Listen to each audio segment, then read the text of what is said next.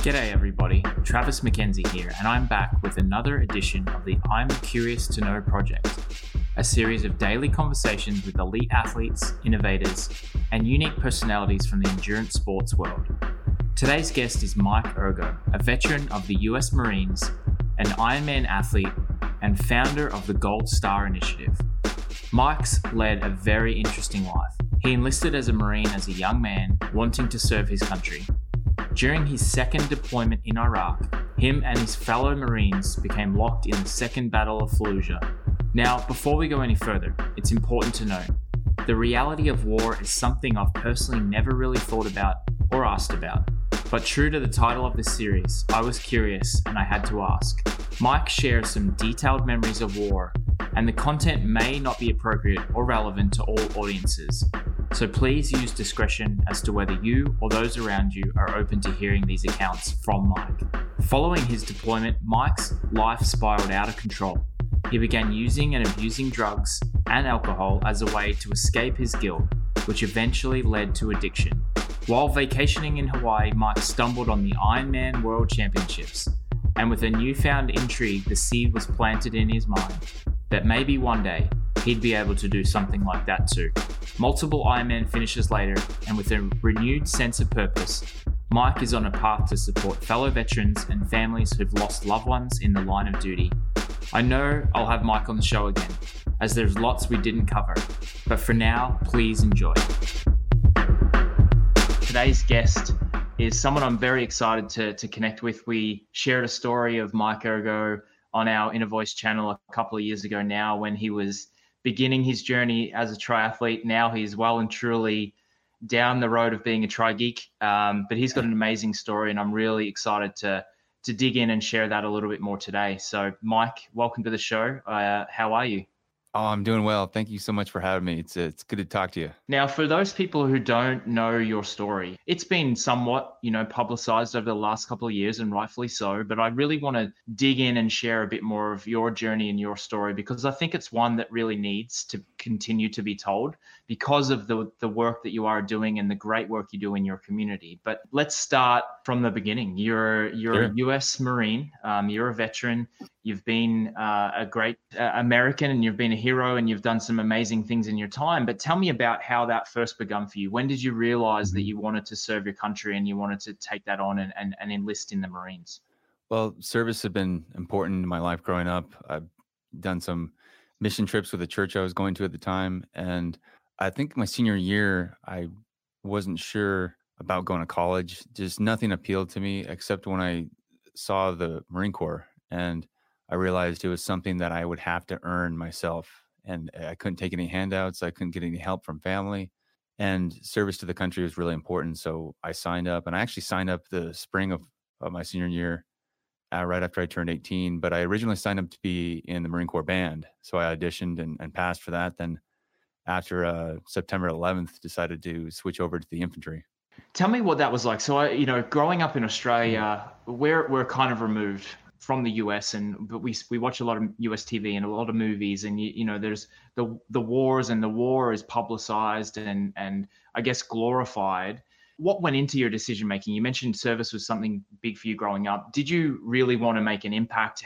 Like, what were the kind of the thought pattern you were going through of like, I just want to play my part and play a role here, or you wanted to make an impact? I knew I really craved something challenging and hard, something that it would take every ounce of willpower and reserve I had. I knew that if I didn't sign up when I had the courage, I had a good chance of just leading a mediocre life.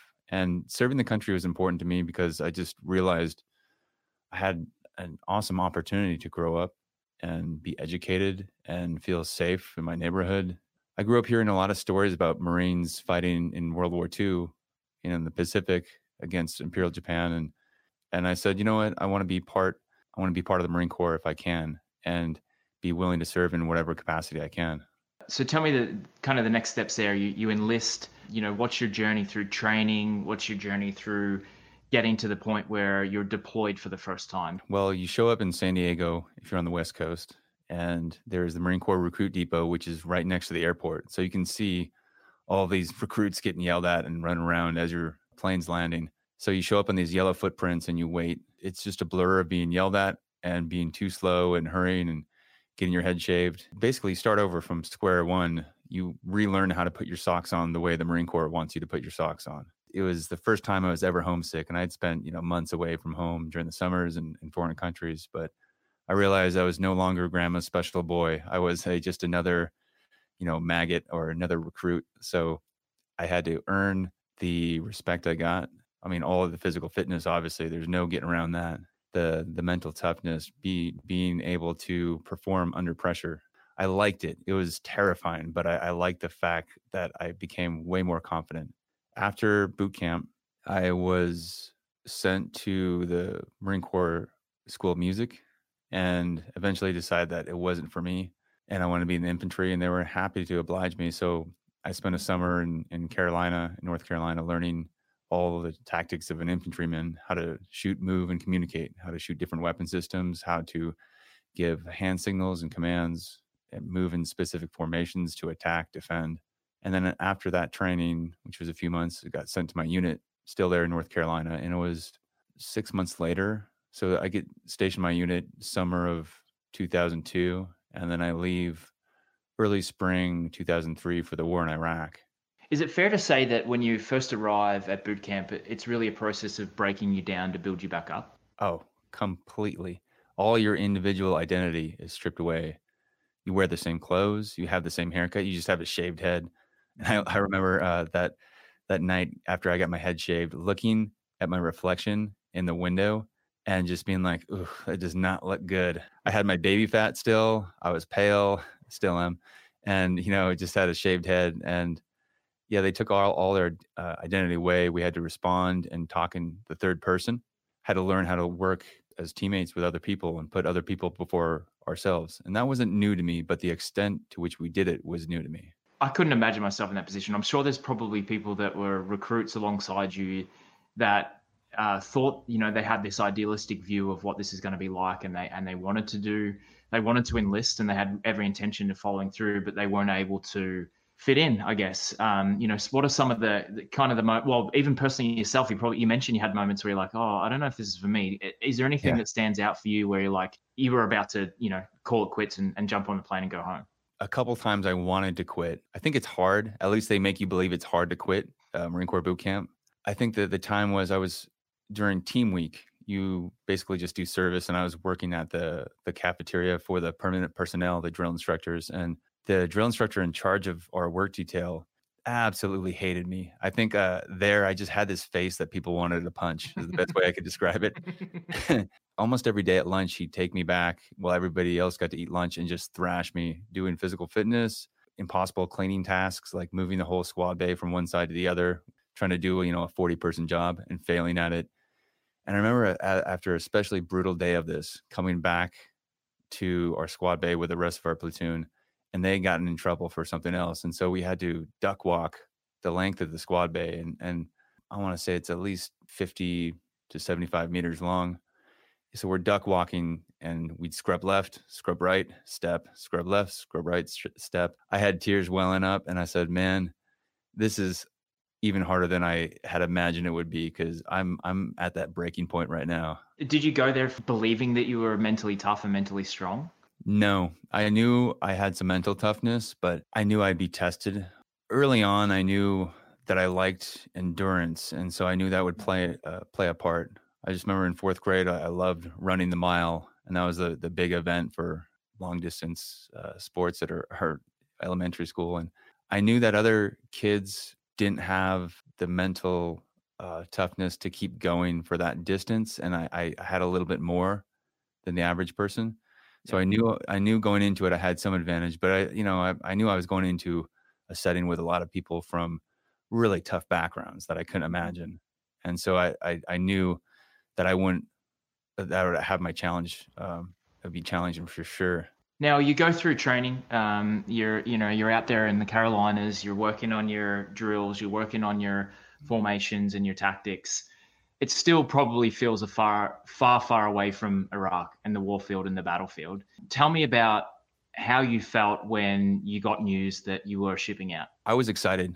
As you can imagine, an infantry unit spends all of its time training and doing weapons maintenance. So training and cleaning. It's like, constantly practicing for a football game and never getting to play that game. And so finally we knew that we're going to get to go put our skills to the test. And it was everything we had been training hours and hours and hours and weeks and months and years for. So I was excited, to say the least. Was there the inner voice in your head saying there's a chance that you may not return, you may get killed in battle? Was that something that crossed your mind, or was there was something else in you that said this is my place and my purpose, and whatever the result, it will be the result? Yeah, I had a fatalistic attitude, and I said what happens will happen. Living with that very possibility and that danger close at hand made me feel so alive. Like I could really feel the present moment, because I could feel the air in my skin. I could taste the food I was eating. I could really hear the people around me because of just how present I had to be because of that danger. I knew that it was a possibility, but I was okay with it, because mostly because I was with people I trusted and I trained with, and I knew they had my back. It's probably not a great way to go into something like that, believing that the worst result is going to happen. Obviously, it's always what's the best case scenario. Same as an Ironman, same as a triathlon. I don't want to make that sound like it's the equivalent, because it's not. But you go into it with the best case scenario in your head rather than the worst case, because you're never going to succeed if you're wondering or if you're thinking that the worst is going to happen. You get on the plane, surely you're like, oh shit, turn this around, or you're just jumping out of your seat saying, let's go, let's get there. What was that like as you're flying? Yeah, it was a big mix. I mean, well, I should clarify. My first deployment was on ship. We were in Iraq initially for short of a few weeks, and then back on ship, responding to crises around the globe. But we didn't do too much combat at all. The second time we flew, and as I'm flying there, I realized how much I loved my girlfriend, now wife, because I dropped her off the airport a few days prior, and my heart was just crushed, because I was like, I might never see her again. And I knew that I really liked her, but then I realized how much I loved her. The other thing that was going through my head was I forgot sunscreen. Being fair skinned, that's like, man, I might die of sunburn before any bullets come across me. So those are the two things on my mind. And, of course, all the danger coming up. So it was a mix of missing my wife, fear, and excitement. I'm imagining that there's not an opportunity to really talk through your feelings. You're hardened men and you're ready to go to war, and you've trained for this and the moment's coming, but you've got these doubts. The guy sitting next to you has these doubts. The guy across the dinner table has these doubts. Was there an opportunity to share these thoughts, or was that something that you just had to bottle up inside and hold on to those doubts? Yeah, we had ways of expressing them, but they weren't, overt or explicit. They were ways of looking at each other, just kind of, taking each other's temperature, being like, you good? You good? And there was a lot of gallows humor. I don't know if it was MasterCard or Visa had this commercial where they list off things and the price, and then they'd say, like having the perfect experience, priceless. Yeah. And I put this on my headband that wrapped around my helmet: oak casket, $8,000, funeral, $10,000, getting shot in the face, priceless. And so that was my way of dealing with it. And that was the gallows humor that we had, because it was, haha, that's pretty funny. We can make light of it. And there's a lot of that to ease the tension. Do you think that kind of attitude maybe kind of plays into some of the issues that people have coming back from these zones? And I don't want to skip too far forward in your story, but I imagine that like the ability not to share or talk about those things effectively could be part of the issues or part of the problem. There's an advantage to being so hardened and so, I think, callous, and seeing things in black and white that make you a very effective Marine or soldier. But to the detriment of coming back, being able to see the individual shades of colors or nuance in life. And so, that not having the vocabulary even to express the feelings I was having definitely played to my disadvantage coming back, because it became all confusion and chaos. You had to segment that part of it. Otherwise, you're not successful in that environment. Exactly. So you were either stoked, you were bummed out, or pissed off. There's like three emotions you could have, or fine, which meant anything. I know that your second deployment, your team, your unit gets caught up in the second Battle of Fallujah, which from what I've read is the bloodiest battle that has been faced since the Vietnam War. We were tasked with spearheading an effort, a big battle, city of Fallujah, which I believe before the people were evacuated was about 250,000. Really big built up urban environment. it became the beacon for jihad or people who wanted to fight the Americans. So we had people coming from all over the world who were not fans of the US and wanted to fight the occupiers. And so they spent a tremendous amount of time building up the cities, building tunnels in between the houses, setting booby traps, making, roadblocks. We came into that environment with people in houses with, rockets, machine guns, big, heavy weapons shooting at us. And we had to be able to find them first and shoot them before they shot us, which was a challenge because we're the ones coming in. They have the home field advantage there. So we spent about a month in the city, the first 6 days of which were the full-on invasion and going from north to south of the city, clearing almost every single house in our path, kicking open a door, looking for people to shoot back and trying to shoot them first, and then doing that over and over and over and over. Days and nights kind of blurred together for a while. Did you want to finish the job, or were you like, get me out of here, this is too much? Like, how do you kind of reconcile those experiences in the moment?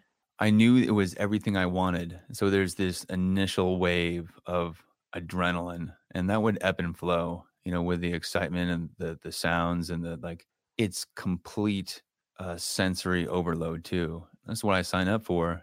Am I trained well enough? Did I listen? Did I make sure I learned everything to the best of my ability?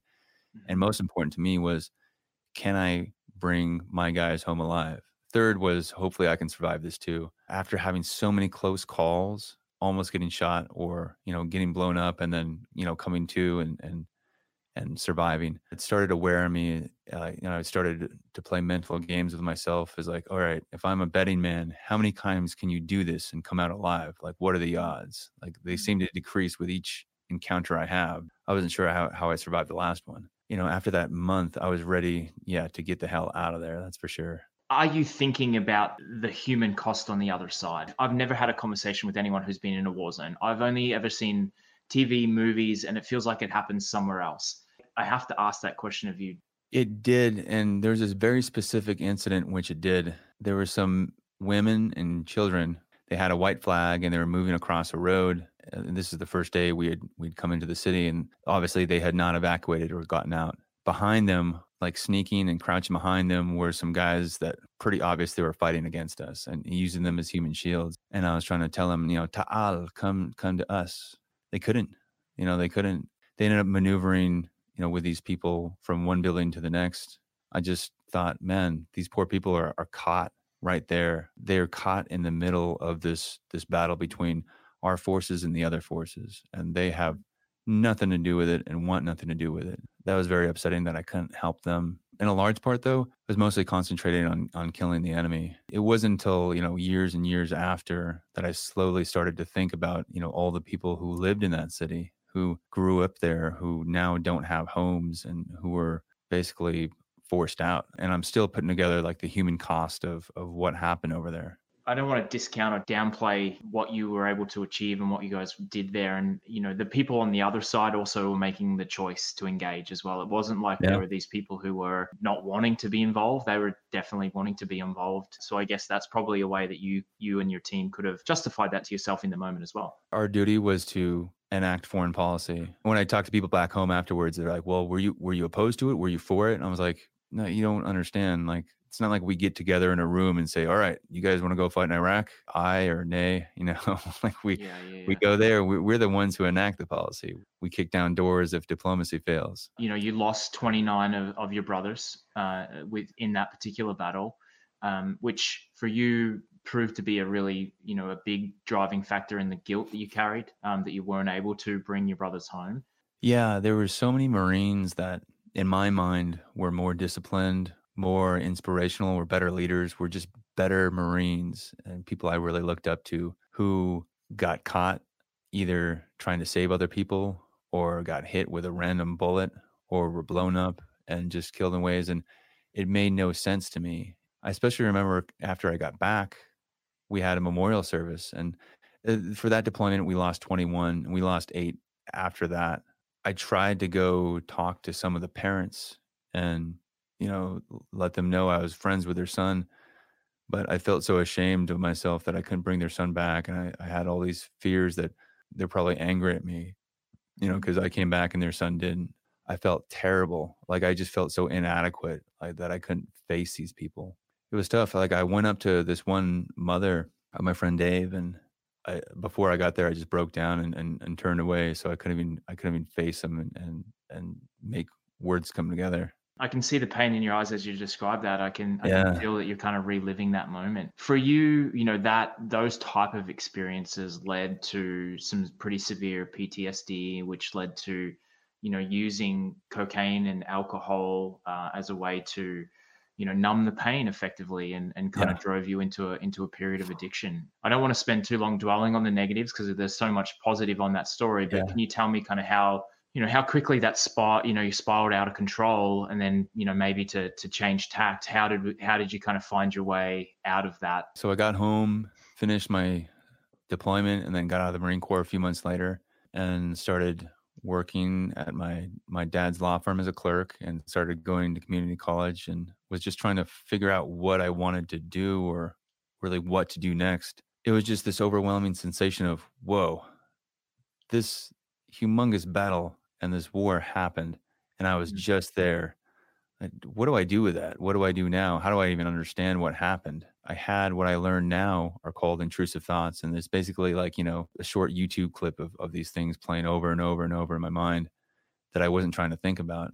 Driving to school or being in public places, I'd look around and be like, well, I'm safe. However, my body would give me signals that something very bad was about to happen. So I'd feel this intense dread. A lot of times I'd drive home from school and just smoke as much weed as possible, drink as much as possible until like I didn't have that feeling anymore. That's the only way I knew to get rid of it. There are a few bright spots along the way, like getting married to my wife, getting into a 4-year university. Other than that, things just started getting worse and worse. And the more I tried to use alcohol and cannabis and cocaine and pills to cover it up, the less effect they had and more the bad consequences. I, broke the trust in my marriage, not showing up for work.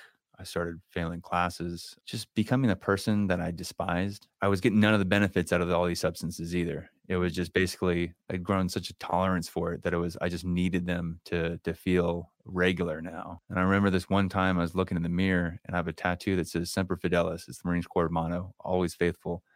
And I was like, what a lie that is. Like I even have a lie tattooed on my body now. I definitely dug myself into a pretty big hole there, doing all I could not to feel the pain, not to feel the grief, and not to deal with the symptoms of PTSD and get help. And from what I understand of addiction as well, is there's that element of self-loathing as well that kind of just Yeah. perpetuates this cycle that you described. You're Mhm. using and you're abusing these substances to make yourself feel better, then you self-loathe and you feel like you need to just continue and over again. What was your bottom? Like, what was your rock bottom moment where you're like, enough is enough?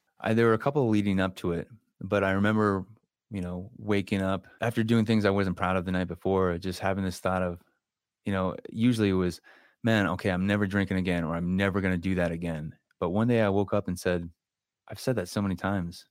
It's Mhm. just going to be a matter of time before I do something dumb, drunk drive myself into a wall or do something really stupid. So I guess this is just my life now. That was a sad moment. The lowest I got, and was actually my point of liberation from this, is when I just sat down and talked to my wife. I don't know. I'm still not sure about the method I took to do it, but I basically just blurted out everything I'd done when she got home from work one day and said, yeah, I'm using a lot more and drugs and alcohol than you think. I've been unfaithful. I'm just a person I despise. And so I can't live this lie anymore.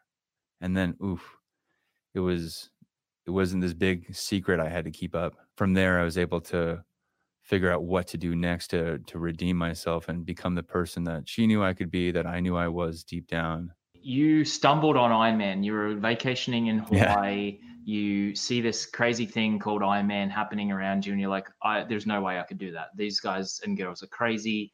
But then that, for the same as many of us, the seed of doubt or the possibility starts to kind of gnaw away at your brain. Tell me about what that was like for you. Did you go home and research and think about what you could do? Oh, on the ground, like while I was there, I was looking it up on my phone. I was like, all right, what are these distances? Like I was like, what is this? And that, like, I remember it was this mixture of powerful feelings. Fear was one of them, anger, because I was saying, like, why would these people do this? What the hell is wrong with them? And then I could notice the excitement there. And that was the key to getting out of the control fear had over my life, was Mhm. noticing that a lot of times when I saw things that my heart desired, it was the excitement was there with the fear. And if I could notice that, I was like, well, there's something there. I don't know what it is cognitively, rationally, but I'm going to take the step towards it. There was something that drew me to it. It was just the buzz of the village in Kona, the Ironman village, and the excitement I saw with all of the athletes. And it's like, man, they were really into this. Like they don't seem like I would feel in that moment. It was like this death sentence of this huge task I have to undertake, Yeah. I was like, there must be something to this. And I got home and almost immediately, as soon as a half Ironman in my area opened up, I registered that morning for it. It was a powerful thing because here's the thing: I knew that physical fitness was the one of the keys to my salvation, really, because I had a friend who gave me a birthday present for my 30th birthday, and I was just newly sober, and he gave me a registration to a half marathon, and I was pissed at him. I was like, "I'm gonna have to work Where's for the this. real gift? Who gives someone that?" And Yeah. it was a few weeks into training for this race. I just remember the corner I was in this neighborhood. I just had this big epiphany. I was like, "Oh, I feel good. Like I feel safe in my body. Like I feel like it's okay to be here right now." And I had not had that in such a long time, and it was such a relief to feel that. And it was like, wow, I don't have to be completely loaded to feel like it's okay to be alive. And I said, there's something to this. I'm going to keep up with it. And so by the time Mhm. the chance to do a triathlon came along, I'm all in. I just got to figure out, like what this whole cycling thing is about. I knew how to, ride a bike as a kid, but I was like, I imagine there might be some technique to the whole, turning the pedals. Now, I've heard it described from a really good friend of mine, Charlie Engel, who's got a great story. He's 26 years sober, and he kind of transferred his addiction from drugs and alcohol to ultra running. The difference is when you're addicted to drugs and alcohol, you're doing that so you don't feel anything, and when you're addicted to moving and endurance sports, you're doing that so you do feel everything. So I'm guessing that's kind Yeah. of that feeling you had when you're training, and all of a sudden, all of these sensations are coming back to you and you're having this moment of like, oh, I feel again. I can feel what I'm supposed to be doing in this moment. I could feel in some sense the presence of my friends who were killed, and I could Yeah. feel this act of forgiveness for myself happening. Like it's okay that I'm alive. It's okay to try to be happy. It's okay to continue my life. And so I was able to process these feelings I haven't had, didn't allow myself to had while I was running or while I Mhm. was swimming or cycling. Most of them came on the run. And so I was able to laugh, shout, cry, all of these things while I was running. That process itself is like just as good as any therapy I could do. And I did some powerful therapy too. The fact of it was that, yeah, I did want to feel everything. And I finally was empowered and knew that I had the strength to feel everything. I didn't have to avoid it. What was it like for you standing on the start line of your first 70.3, looking around? There's people in silly caps, there's colors everywhere, there's motion and excitement and noise. I was there with my friend Chris, who got me that registration for that first half marathon. Yeah. Talk about the best present he could have ever given me that launched me into this. I just made a short video because I was like, I want to put it out there while I'm doing this. I put all the names of my fallen on my jersey.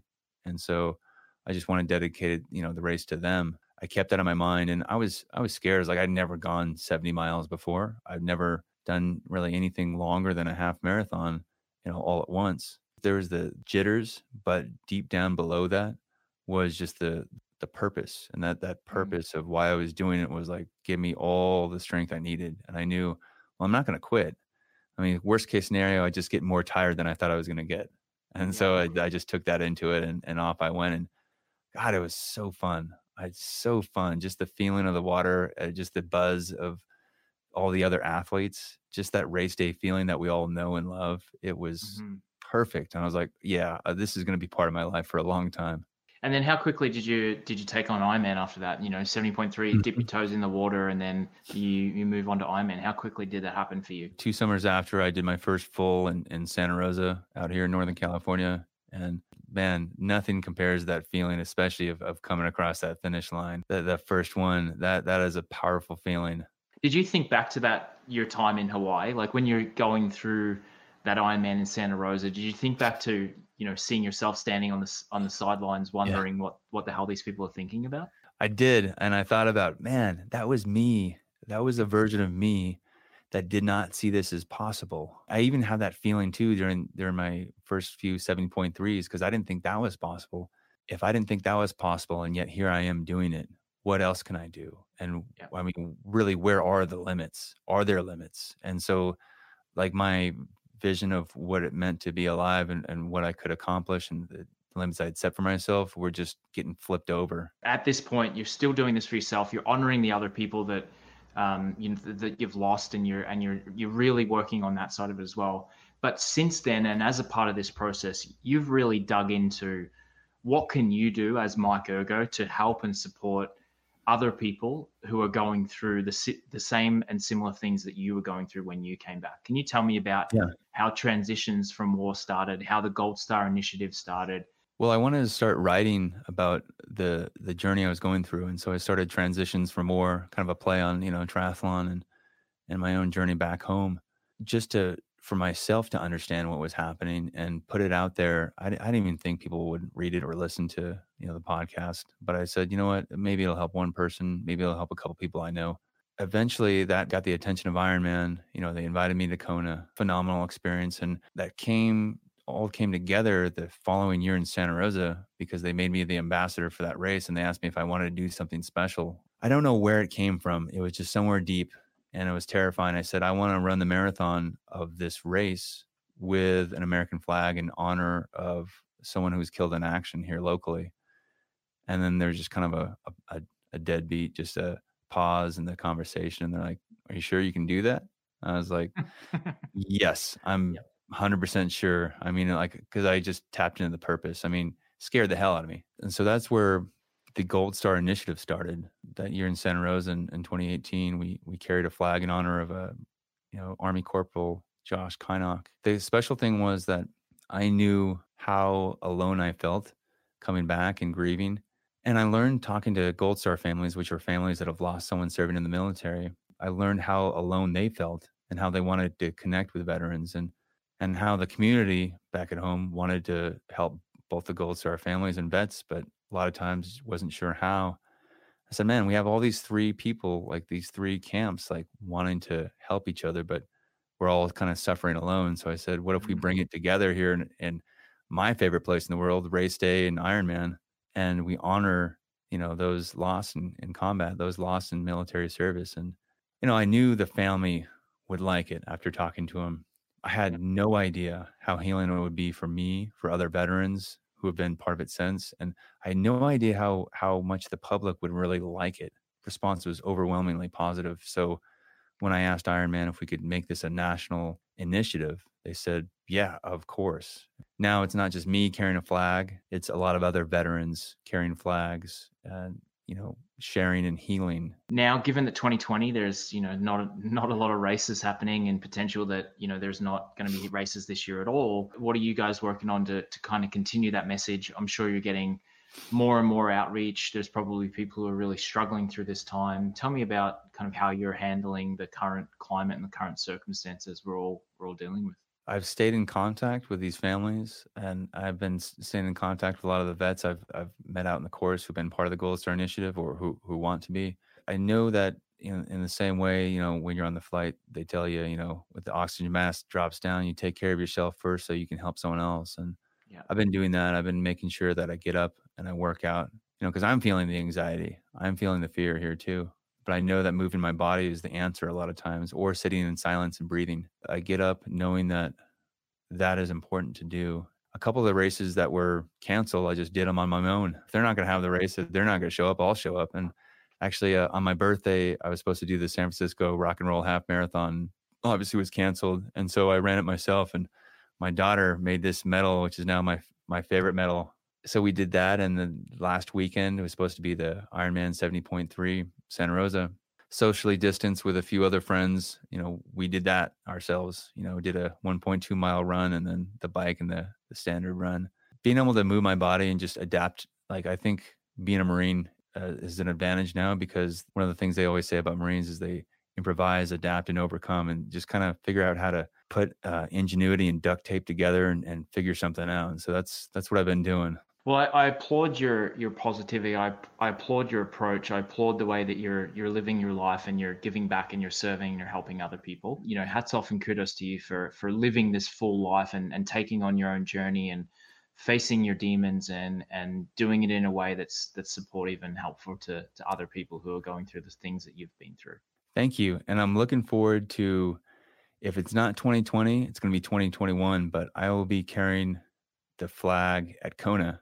I get to go back there and carrying the flag for a fallen Marine Lance Corporal Nick Anderson, and his mother is a very dear friend to me. So we're going to get to honor her son, and she'll be there at the race at the biggest stage in triathlon. Going to honor someone really special. So whenever that happens this year, next year, I'm looking forward to it. This has been the fastest 45 minutes, I think, of my whole entire life. I do have 3 questions I want to ask you. I'm very sure that we will continue to have conversations like this. I want to hear more of that journey. I want to tell more of your stories. We're going to do this over and over again. I've enjoyed our chat today. These are the same questions I ask every day. First one being, what's one thing that's changed for you during this isolation period that you want to keep, you want to make a part of your life once we go back to whatever our new normal is?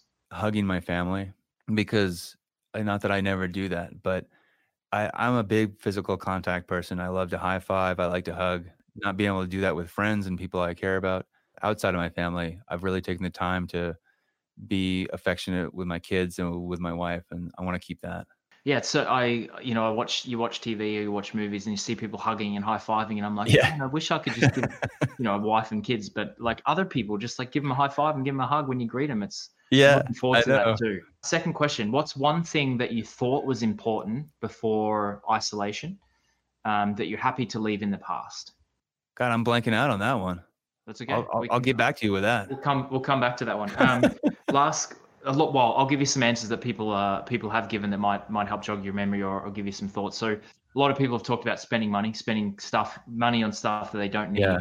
Other people have talked about having to feel like they need to show up for social media and creating content that may not serve them, but they want to feel relevant. The other one that's been really interesting is driving and traveling and feeling like you have to be on the road and constantly in motion and moving. So yeah, I think one of them is the having to spend a lot of money and go somewhere far to have quality family time. Because I went camping in the backyard with my kids, a few weeks ago, and that was pretty fun. What's third question, final question? What's been the most memorable moment of joy you've had during this isolation period? When my daughter came up to me on my birthday and she gave me this medal that she handmade, and she said, "Dad, I made you this medal because I know your race got canceled and you really like to do races, and I want you to be happy." And my heart just melted. Felt the tears welling. I was like, wow, this little kid is special. She's 6? 6 years old, yeah. Mike, this has been amazing. I really appreciate your time. It's been an honor connecting and having this conversation. As I said earlier, I would long to have more of these because I think your story and your journey is so impressive, and I want to make sure lots of people hear about it. So it's been fun talking with you, Travis. Thank you. Thanks to Mike for joining me. It was kind of him to indulge my questions, and to see the vulnerability and openness shine through was memorable. It's impossible for me to imagine what Mike experienced in his time as a Marine, but I can acknowledge and understand the joy he experiences as an Ironman finisher. I appreciate Mike for showing up, and I appreciate you all for being here. Stay tuned for more of the I'm Curious to Know project throughout May.